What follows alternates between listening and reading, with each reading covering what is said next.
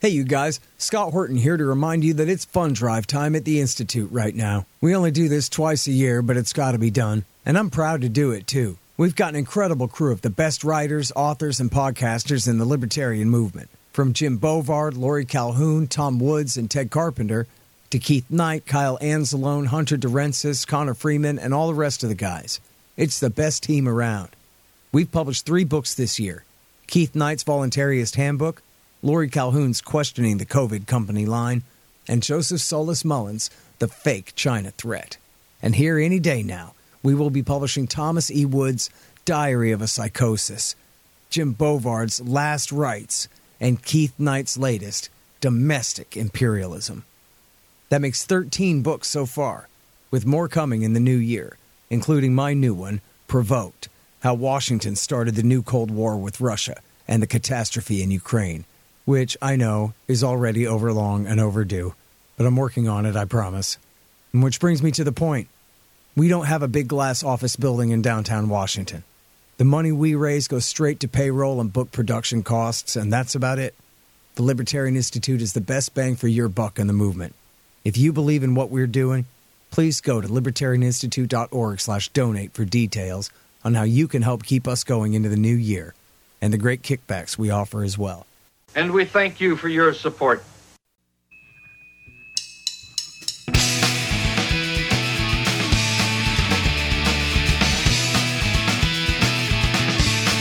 All right, y'all, welcome to the Scott Horton Show.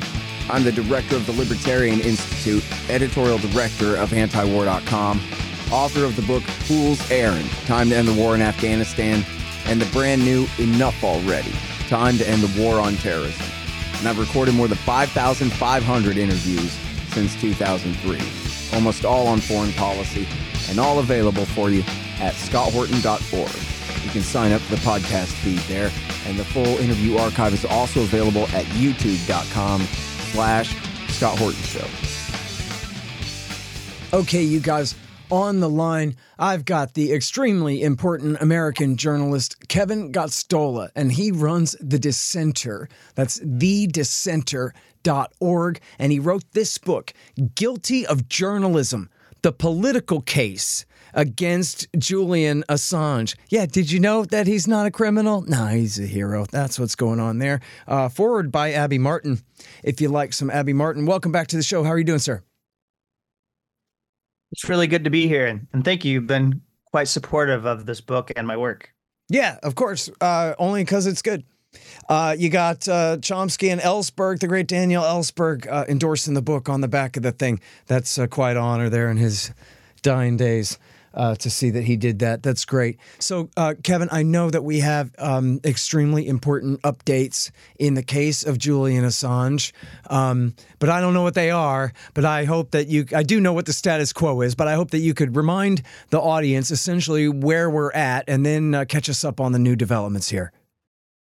Yes, so we just got news this past week that there will be an appeal hearing on February 20th and 21st in the High Court of Justice. That's an appeals court in London. And this means that some of the limbo that we've been experiencing, it's defined this case. We talk about punishment by process. That means that there might be some closure for Julian Assange.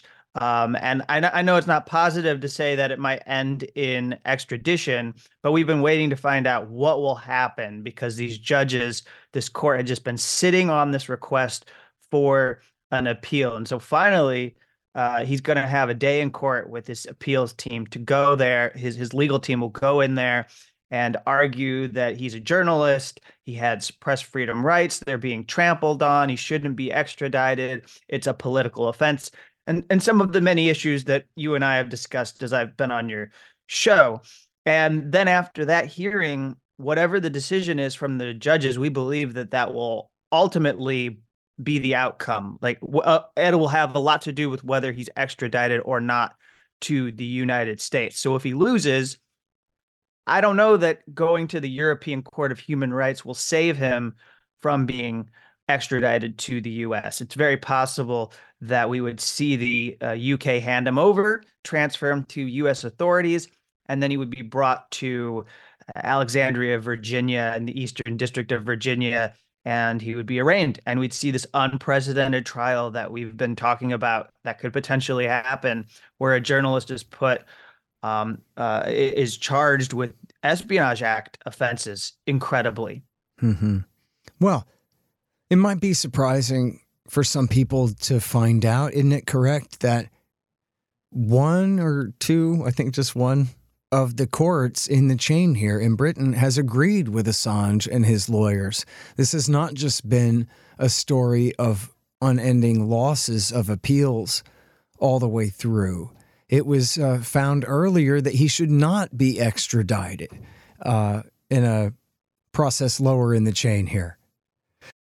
Yeah, that's absolutely correct. So Vanessa Baretzer was the district judge when the U.S.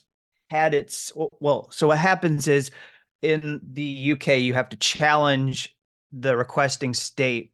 And so his legal team had a hearing over a month in September 2020 where they challenged the request from the United States.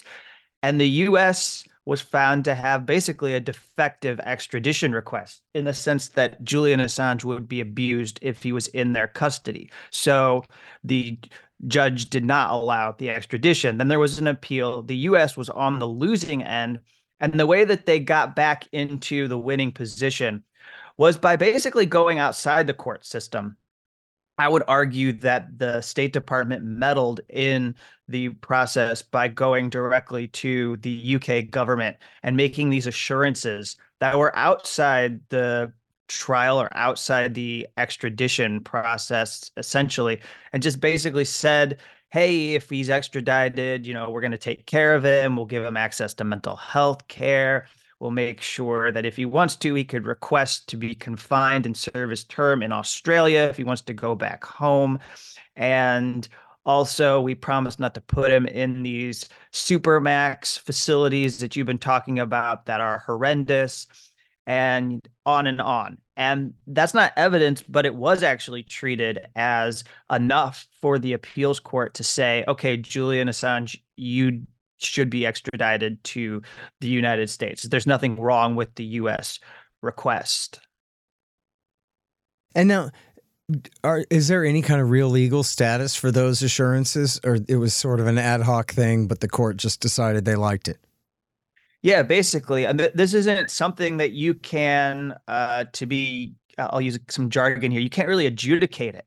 The point in which this evidence should have been brought in, these assurances should have been put forward by the government, the U.S. government, or actually the Crown Prosecution Service represents them, but they should have put this forward in the extradition hearing in September when they were rebutting the claims of Assange's legal team. So Assange's legal team is arguing that the U.S. prison system is inhumane and that people consistently go through, the kind of treatment that is cruel and unusual. And so if that happened to Julian Assange, it would likely push him to the brink of wanting to commit suicide. And that would be, he wouldn't make it to trial. He wouldn't survive to make it to trial. And the U.S. government should have responded to that by saying, well, in fact, we aren't going to put him in a supermax facility where he would go through some of this treatment that you are describing. And instead of saying that, they didn't respond to it at all. They didn't shoot it down. They didn't tell the Assange legal team that they didn't have this plan laid out for Julian Assange. So that's why Vanessa Baretzer, the district judge, took it seriously and decided it would be oppressive for health reasons to extradite Assange. And then when the U.S. government lost, they basically were like, all right, we take it back. We would do better for Julian Assange if he was in the United States. Yeah, I just think that's great. The British talking about the Americans, that, geez, you can't just send the guy to a Turkish prison. Everybody knows how that is. But they're talking about the United States of America. Man, how people get gang raped in there? People get abused to death. They lock people in solitary confinement in the hole. It's like barbarianism over there in the middle part of North America right now, Lord knows. We can't just send him there. He slit his wrists. So says the court in London, accurately, Yeah, and documented. I mean, what we know is that it's been described as basically a kind of a hellhole. This supermax at ADX Florence in Colorado. People who have been in it have described how they basically lose themselves. It's conditions of solitary confinement that Yeah. are imposed on a person. So that's a big part of it, and so now also what we'll Which, by get the to way, is let me stop you for 1 second, because that's where Ramzi Youssef is, the guy that tried to topple one tower into the other, but killed 6 people, and went on to kill a Japanese businessman in a airplane he was trying to blow up there in the Pacific, who was Egyptian Islamic Jihad proto Al Qaeda terrorist. Is in there. Ted Kaczynski, the serial mail bomber, is in there. Timothy McVeigh, who was one of the Oklahoma City bombers, was locked in Florence Supermax until they killed him. We're talking about Julian Assange, the guy that ran WikiLeaks, that published documents that government employees liberated and posted. All he did was publish them like a publisher might, like Benjamin Franklin or somebody like that. That's who we're talking about. They're going to lock him up with Ramzi Youssef? They're going to lock him up with the most dangerous felons from federal prison who murdered prison guards and stuff like that? That's who's in Florence Supermax. They're going to put Julian Assange in there? Think about how that was ever even a possibility in the first place. That you would put this guy in with the guys who murder prison guards, Kevin. exactly. And another thing to be pointed out is that this isn't far-fetched still. I mean, even with these assurances, it could still feasibly happen that he would be in these kinds of conditions. And it wouldn't have to go to Florence, ADX Florence. He could go to, I don't know if you've heard of these, but they're communications management units. They're in Illinois, and there's a facility in Indiana that they have these facilities where people are sent. And I think I've said before that the people who are confined in these facilities, they tend to be Muslim Americans or people who are Muslim immigrants. But the government has actually been very open about trying to keep things diverse in the way that they're abusing people. So they'll put white people in there who are accused of, let's say, environmental terrorism or other crimes, or they're anarchists or whatever, and they'll put them in there to try and make it seem like they're not really, just putting people in there to destroy them. Right. Like when they get busted for persecuting, pulling over too many black people, and then they just start pulling over more white people to balance it out. Exactly. And so he can put them in there, but also the CIA, which we're going to get to, and these other agencies, they all have a role in inputting and providing advice to the Attorney General on how Julian Assange should be treated during his pretrial confinement. And so they can say, we don't think he should go to a minimum security or a low security facility. We don't think he should go to a facility like what John Kiriakou, who was convicted under the Espionage Act, should go to. We think he should go to a more strict facility, and that's where we should hold him. And this is why, because we think he's a national security threat, and at any moment he could be leaking to other people. And so that's why we should keep him in these harsh conditions. Right. All right. So, I don't know. Do you have any indication about public opinion in England and what effect it may or may not have on this case at all at this point? It seems like if it was a really big deal, then that would matter. I wonder if it is. Well, what we know is that in the last couple of years, there was actually a Morning Consult poll that was done that showed that in Australia, his home country, it is a political issue now, and people do care. And there's actually efforts by the Prime Minister and others in the parliament there to get him returned home. They've gone to Joe Biden and said, we think this is and he should be freed. But in the UK and in the US, people there, it's not good for Julian Assange. There's not a lot of knowledge. There's not a lot of people who know of Julian Assange, who know what he disclosed, who understand exactly why he's being prosecuted. And there aren't people speaking up for him to the extent that he has in his home country in Australia. So in the UK, they mostly just want to be rid of Julian Assange. And I think they would allow it just so that they didn't have to deal with him being in Belmarsh prison any longer. Yeah. And, I was going to ask you about the political pressure in Australia because, this is part of the British Commonwealth or the American Commonwealth, as it probably should be known at this point, right? And so they're a very close partner with the United States, not a lower ranking satellite. Their opinions are supposed to matter a bit here. I know the CIA overthrew their government one time, but I think just the one time. So, and they didn't murder a bunch of people to do it, I don't think. But I just wonder whether, they have any real sway, or is there any evidence of their influence on the Biden administration here about whether that might be a reasonable compromise, is do like David Hicks and just send the guy home, man.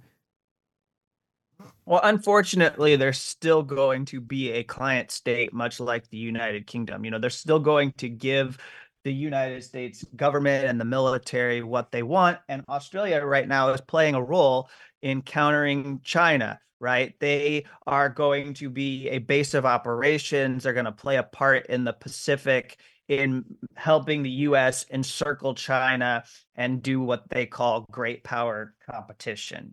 So they cannot risk their part in this global agenda. And so they don't want to go too far. But however, they look embarrassing if they're not standing up for one of their own, as he is systematically abused through this extradition process, through this Espionage Act prosecution. And like I've said before, all these organizations throughout the world, if they're civil liberties, their human rights, press freedom, whatever label they affix to themselves as being advocacy organizations, they have all, if they are reputable, condemned what is happening to Julian Assange. And that's an embarrassment for Australia that they can't actually do anything to force Joe Biden to release him and end this case.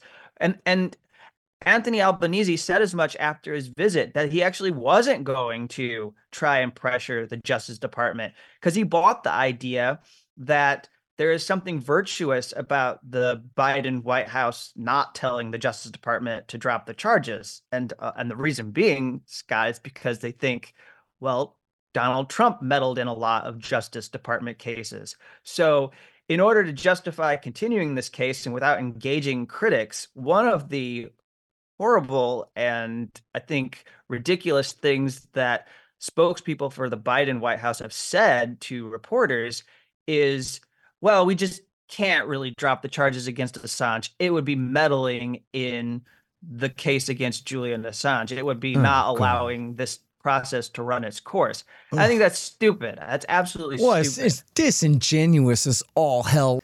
Like it wasn't a political decision to indict the guy in the first place. Come on. And it absolutely was. And what I've pointed out, and it has nothing to do with whether you support Obama or not, or you support Trump or not. It has everything to do with the fact that when there was a chance for Julian Assange to be charged, they chose not to. After they went after Manning and prosecuted Manning, and Manning was convicted of the disclosures to WikiLeaks and went to a military prison, the next stage would have been to go after Julian Assange if he really was a co-conspirator, if he really was a criminal. And they understood that they couldn't do it without jeopardizing the First Amendment and freedom of the press. And so they passed on it. And then when Donald Trump came along, it was Attorney General Jeff Sessions and CIA Director Mike Pompeo, who really, in my view, are the players who end up being the big drivers in Donald Trump abandoning this celebration of WikiLeaks that he had put out there. He was in love with all of the Clinton campaign emails that he was reading while he was running against Hillary Clinton in 2016. Well, when you empower Jeff Sessions as your attorney general and he doesn't like leaks and he really doesn't understand journalism, and then you give Mike Pompeo the directorship or the leadership of CIA, this is what is going to happen. They're going to go after someone like Julian Assange. Mm-hmm. And then, you know what, Kevin, could you remind us the story about, about this, don't you? The deal where Assange was using the Vault 7 leak as leverage and was saying, let me off and I won't put out the Vault 7 stuff.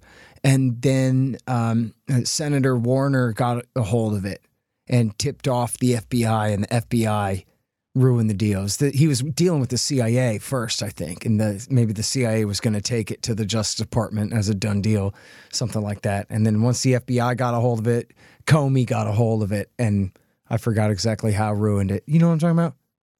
Yeah, no, I vaguely remember, and the most important thing about this is that this investigation, which didn't produce a whole lot of anything, the Mueller investigation, right? The walls were going to close in on Donald Trump, and they never did.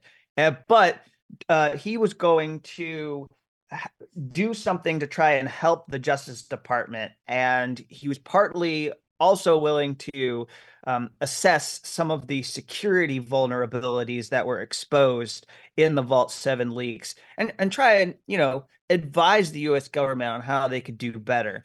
And this was rejected as any part of a way out of this. And Mark Warner, a Democrat, just basically thought it was offensive that the FBI or the U.S. government would negotiate with Julian Assange at any turn in this legal case, and he blew it up. Any possibility of Julian Assange being set free, he blew that up. Hey, you guys, did you know that I don't just write books, I publish them? Well, the Institute does, and I'm the director, so yeah. 13 of them now, including my 4. We published 5 more in 2023. Lori Calhoun and Tom Wood's books about the COVID regime, Joe Solis Mullen on the fake China threat, Jim Bovard's latest, Last Rites, and our managing editor, Keith Knight's Domestic Imperialism.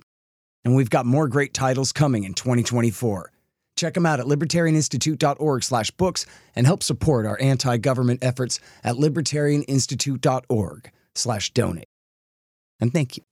Hey, y'all, Scott here. Let me tell you about Roberts & Roberts Brokerage, Inc. Who knew? Artificial bank credit expansion leads to price inflation and terribly distorted markets. If you've got any savings left at all, you need to protect them. You need to put some, at least, into precious metals. Well, Roberts & Roberts can set you up with the best deals on silver, gold, platinum, and palladium, and they've been doing this since 1977. Hey, if you just need some sound advice about sound money, they're there for you, too. Call Tim Fry and the guys at 800-874-9760. That's 800-874-9760, or check them out at rrbi.co. That's rrbi.co. You'll be glad you did. Wyndham Hotels and Resorts makes travel possible for all. Whether it's the long haulers looking for a great cup of coffee, a roomier rest for the on-a-whim road trippers, or a place to make summer memories with the whole family. No matter who you are, where you're going, or why, with 24 trusted brands to choose from like La Quinta, Days Inn, and Super 8, your Wyndham is waiting. Get the lowest price at wyndhamhotels.com. Restrictions apply. Visit website for more details. And then that led to the Vault 7 leak, which the CIA apparently considered a really big deal, much bigger than the Manning leak before, which was only secret level stuff. It was embarrassing. What we know from the Yahoo News reporting is that Mike Pompeo was embarrassed. The CIA had this attitude that they had escaped WikiLeaks, and it had happened to the State Department with the U.S. diplomatic cables that Manning disclosed. The Pentagon, of course, had to deal with the war logs from Afghanistan and Iraq, but the CIA so far had been unscathed. And then now he had to go into Trump's office or the White House and tell him that he had lost control of this. The biggest leak. It's one of the biggest leaks in the history of the CIA. And that was where the vengeful spirit came from. The first speech that Mike Pompeo gave when he was CIA director explicitly targeted WikiLeaks and called it out as a hostile non-state intelligence service. And in doing so, it signaled, and it was tipping us all off, that WikiLeaks and Julian Assange would be destroyed by the CIA in any way that they could. And that's where we got this spying operation, allegedly, that was directed at the Ecuador embassy while Julian Assange was inside of it. Right. So talk about that, because there's been all these different cases, I guess, in Spain, I guess primarily in Spain, about this, because you had this Sheldon Adelson connected security firm doing cutout work for the CIA, spying on Assange, and plus who knows what all else. And there's recent developments in that court case as well, or court cases surrounding that entire issue anyway. Could you please fill us in there? Yeah, so it's kind of confusing, and I think it's really confusing because there aren't any journalists in the United States other than me and maybe one or two others that have reported on this. Max Blumenthal did a report for the Gray Zone, but hasn't regularly tracked some of these developments. But really, you don't know anything unless you get the reporting from El País or you follow what's happening in the Southern District of New York with these 4 Americans, or 2 journalists and 2 attorneys who visited Julian Assange. And these individuals put forward an argument in court that the CIA and Mike Pompeo violated their Fourth Amendment rights when they copied the contents of their electronics, when they were spying on and eavesdropping on their conversations with Julian Assange, and also when they were photographing their passports and the physical structure of their electronics, because all of that was collected by the Ecuador security company, or sorry, the Spanish security company hired by Ecuador that was called UC Global. And we believe from reporting and evidence collected and whistleblowers in UC Global that the director, David Morales, was working on behalf of the CIA. This was outsourced. It was outsourced so that the CIA wouldn't do it themselves, and hopefully it would never be tracked back to them that they were targeting Assange and everybody else that visited him, like his family, his lawyers, etc. And remarkably, in this lawsuit in New York, just this past week, we saw that John Kodal, the judge there, will allow this case to proceed against the CIA. It's extraordinary. It usually doesn't happen. When you claim that your civil liberties have been violated by the CIA, a court usually shrugs, scoffs at you, and then proceeds to find every way to dismiss your claims so that you never get your day in court, and the CIA is protected from any kind of justice or accountability. And they failed to get the lawsuit dismissed. There are parts of it that the judge outright rejected, and there are things that we can talk about here that I object to in the judge and the government's attitude towards our Fourth Amendment rights as Americans. But by and large, the CIA lost, and while the U.S. government continues to press forward with extraditing Julian Assange, the CIA is going to have to contend with what they did to these Americans who visited Julian Assange. I mean, it seems like the exclusionary rule would have to kick in. I mean, if the guy ever gets any kind of trial, not that he should, just let him go. But if there was a trial, it would seem like he would be able to, or I don't know.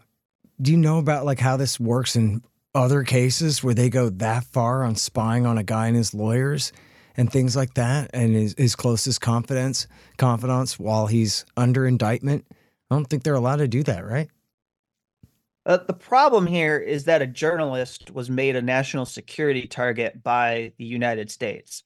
And thus far, and unfortunately, in the decision by this judge, who I give credit for recognizing that the CIA was wrong to copy these Americans' electronic devices, I don't give him credit for agreeing with the government that Julian Assange was a legitimate target, and therefore these Americans never had any privacy or reasonable expectation of privacy when they met with Assange in the embassy. And so here we have a serious issue here, because when Julian Assange goes to trial, he won't be able to argue that the CIA violated his rights, because the judge in that courtroom is going to tell the defense that, well, the U.S. government thought he had committed a crime, so that's why he was under surveillance in the embassy. Right. So, All right. And you know what? I'm sorry I skipped this follow-up earlier. I want to get back to real quick before I let you go is about this European Court of Justice.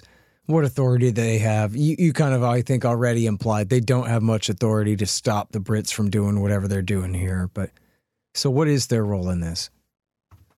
The important thing to get into our conversation is that when Julian Assange was facing the sexual assault allegations, again, we won't go into that saga, but I have to make this point. There was an email that came out that Italian journalist Stefania Marizzi obtained, where there was a bit of a back and forth between Swedish authorities and I think it might have been the UK government or some deal. Anyways, they were talking about how if Julian Assange, if there was at a certain stage, if Julian Assange was going to go to the European Court of Human Rights, they were going to prevent that from ever happening. So they were going to try to have him extradited from Sweden or try to get rid of him before he ever had any chance at, I mean, he was in the UK and there was going to be a way to try and make sure that he never got to have his day in the European Court of Human Rights. So it is believed, and I think that it's a fair suspicion that if the U.S. government wins, that is, Julian Assange loses his appeal, then they will extradite him so that the European Court of Human Rights can't step in. Because this European Court of Human Rights hasn't really been that good when it comes to the CIA and the U.S. government. I mean, this is a court that has been willing to put CIA rendition and torture under a microscope. Yeah, well, should be great to have him free one day and have him publish a lot more documents about war and torture and all the great stuff that he did produce. And, you know, this whole part of the thing does remind me, in a way, it's probably just a side effect of the thing, but the persecution of Assange is its own psyop against us, that we're still not talking about WikiLeaks, right? We're talking about Assange, just like they had everybody talking about Greenwald and Snowden when the documents were supposed to be the star of the show. And so what we have in the case of Assange, lest anyone forget, is the massive Iraq and Afghan war logs leaks, the Guantanamo files, as well as the State Department cables, all furnished to WikiLeaks by Chelsea Manning, admittedly and heroically. And then on top of that, I don't know, thousands of leaks from God knows who on all kinds of issues all over the planet. People might remember one of the first big splashes they made was when some of these climate guys' emails were leaked, where they were admitting they were fudging the details. And he published things pro and against Russia and Syria. He's a very fair journalist, I found. Lots of great stuff about Israel. People say, where's all the Israel stuff in there? Well, you just search Israel. There's a lot of stuff in there in the State Department cables, for example, about Israel. And anyway, and then on top of that was what I think so many people consider the absolute heroic intervention by WikiLeaks for the truth, which happened to be against the Democrats in 2016, which, as you already also previously implied, was not a Russian plot whatsoever, but was in fact a leak of true things about the Democrats that people needed to know and that made them all look absolutely horrible. He may have saved humanity from a Hillary Clinton presidency, which very seriously could have led directly to war with Russia if she had been in charge in 2017 over protecting al-Qaeda in Syria, of all things, even before Ukraine, that crazy lady. And so, you know, this is, I think, probably why right-wingers and left-wingers maybe kind of disdain him, is because he did one thing they like, but one thing they don't like. But it should be a reason for everyone to celebrate Julian Assange and WikiLeaks and to, you know, because of their nonpartisan status, their absolutely blemishless track record of publishing only correct and real and truthful, unadulterated documents on that website. No one has ever disputed that with any credibility of any kind whatsoever. And And people ought to take the time to do the research and see what you can find. There must be thousands. I bet there's 10,000 articles based at least in part on knowledge found in those WikiLeaks documents. And that's really the key to the whole thing. And that's why they hate him, isn't it? Because he represents this new media that this is the only way they can control it, by locking it in solitary confinement. Exactly. I would just say in closing that there was a Belmarsh Tribunal event in DC. There's been these series of kind of tribunal hearings with people who are supporters of Assange. Abby Martin, who did the foreword for my book, gave an incredible speech, basically saying a lot of along the lines of what you just did, but connecting what's going on with Gaza. And nearly 100 journalists have been assassinated or executed by the Israeli government during that war. I mean, they're deliberately doing this with U.S. weapons that have been sent to them. And I connect that back to Julian Assange, as did Abby Martin. And what you're saying is important because WikiLeaks can't work right now. It can't function. Christian Harafson is the editor-in-chief, but he's basically just out there helping with Assange defense work, fighting this legal case. And this was the goal. The goal was always from within the CIA, the national security state of the US, to make it so that WikiLeaks could no longer operate, to make it so that Assange could no longer be the leader of WikiLeaks and do this work. And they've succeeded. So I think that brings me to the final thing that should be said, which a lot of people ask me, like, do you think Joe Biden would actually go forward with this? Do you think the government will actually go forward and put Assange on trial? And to me, I think that it's actually possible that he would get here to the United States, extradited, and maybe a trial never happens. And part of me who just understands the way that empire works, the way that U.S. power asserts itself, they don't want to lose an extradition case. They know that that would be pretty embarrassing for them. And so they might just win the extradition case, bring Julian Assange to the U.S., and then on their own terms, again, reminding everyone, we're the ones in power. We're making the choices. You're not going to pressure us and get us to back down. But maybe they would come up with some kind of a deal with Assange that lets this all end, because he has been in prison now for 4 years, over 4 years, 4.5 years in Belmarsh. The arbitrary detention that he's lived through, he entered the Ecuador embassy back in 2012. So over a decade in some form of detention or another. This is longer than people serve for offenses under the Espionage Act. So right now, he's already served more time in prison than John Kiriakou, Daniel Hale will serve, a drone whistleblower, Reality Winner. Go down the list of people accused of leaks. He's already served more time. He's, it won't be long before he served as much time as Manning did, who gave him the documents. So I think it's possible that this might all go away, but Biden and the U.S. government, the CIA, all of them want to maintain the upper hand and not bow to us journalists, us supporters, the activists out there that are trying to free him, and his family, who say that he should be able to come home.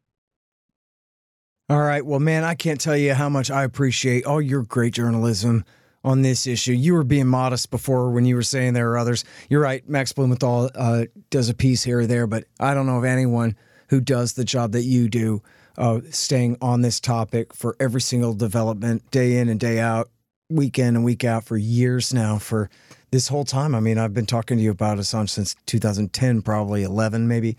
Man, I don't know what we'd do without you. Thank you so much for all your great work and your time on the show again, Kevin. Thank you. All right, you guys, that's Kevin Gosztola. The book is called Guilty of Journalism: The Political Case Against Julian Assange, because, of course, that's the only case they got. The Scott Horton Show, Anti-War Radio, can be heard on KPFK 90.7 FM in LA, APSradio.com, antiwar.com, scotthorton.org, and libertarianinstitute.org.